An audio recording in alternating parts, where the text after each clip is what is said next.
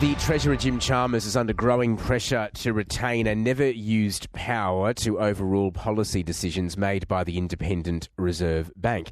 The removal of the Treasurer's veto that could even override interest rate decisions is a key recommendation in the overhaul of the RBA, which is yet to be legislated. Let's get more on this now. We're joined by the ABC Senior Business Correspondent Peter Ryan. Peter, good morning to you. What are the chances of Jim Chalmers backing down on removing the RBA veto, given that chorus of opposition that seems to be growing? Well, good morning, Tom. No sign of that yet, given that Dr. Chalmers has already accepted every recommendation of last year's review into the Reserve Bank, including removing that controversial provision in the current 1959 Reserve Bank Act that actually allows the Treasurer of the day to overrule a monetary policy decision in extremely rare circumstances. And as we've said, this power has never been used. Now, in a statement, Dr. Chalmers says he wants to reinforce the RBA's independence, but will, quote, carefully consider calls for him to rethink removing the veto and respond in due course. And this really can't be ignored when you have a former RBA governor, Dr. Bernie Fraser, saying that the veto is what he calls an important safety valve that bolsters the RBA's independence. Similar comments and concerns from another former RBA boss, Ian Macfarlane, and the former Treasurer, Peter Costello, who established the independence of the Reserve Bank back in 1996, along with John Howard as Prime Minister, basically saying, if it's not broken, why fix it? Richard Dennis, Executive Director of the economic think tank, the Australia Institute, told a Senate committee looking at the RBA overhaul that, yes, the RBA is independent, but only to a point. And the veto is one of the important checks and balances for the Treasurer to have standing by.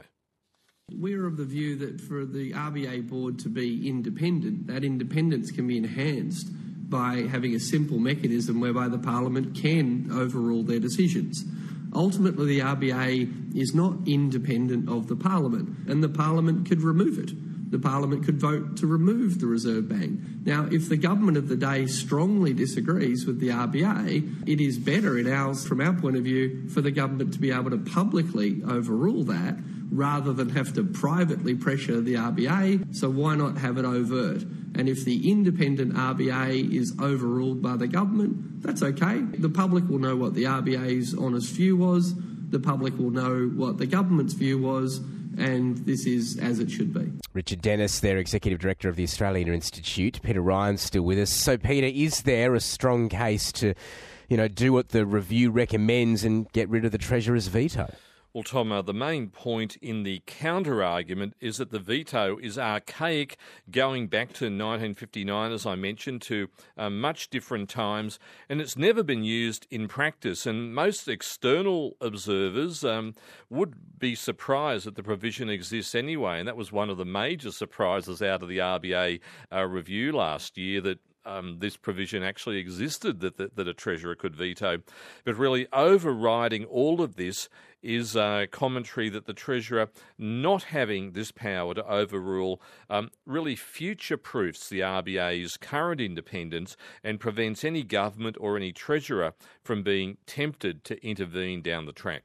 Pete, I've been looking at this all morning, and the numbers are pretty extraordinary. Wall Street's just surging this morning, and I've been reading the numbers, but I didn't know this until just a moment ago. It's all about this stock by the name of NVIDIA. What's going on there? Why the excitement? Well, that's right. If you don't know about NVIDIA now, you should learn a bit more about it. I'm going to tell you about it. And NVIDIA makes microchips that are used in artificial intelligence.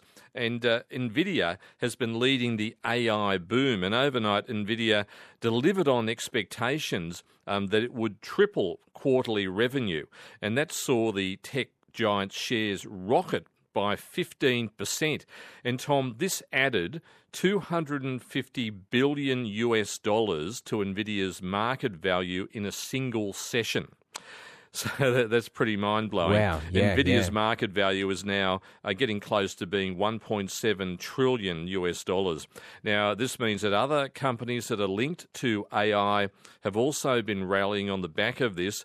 And now the boom appears to have a life on its own, though there are concerns that a dangerous bubble might be building, as we saw with the dot-com boom 20 years ago that burst. And as everyone piles in to get a piece of action, there's so much speculation. So heading towards the close, Tom, the tech-heavy NASDAQ is getting close to being 3% higher, 2.9% when I last looked after surging earlier. Yep. The broad S&P 500 up by 2%, and the Dow Jones Industrial Average 1% higher. And this really has been fueling booms right around the world in global share markets. And hopefully, for anyone listening here, your superannuation fund is exposed to these gains. Yeah, it's an extraordinary story there on Wall Street. Peter, thanks as always. The ABC Senior Business Correspondent Peter Ryan with me there in the studio.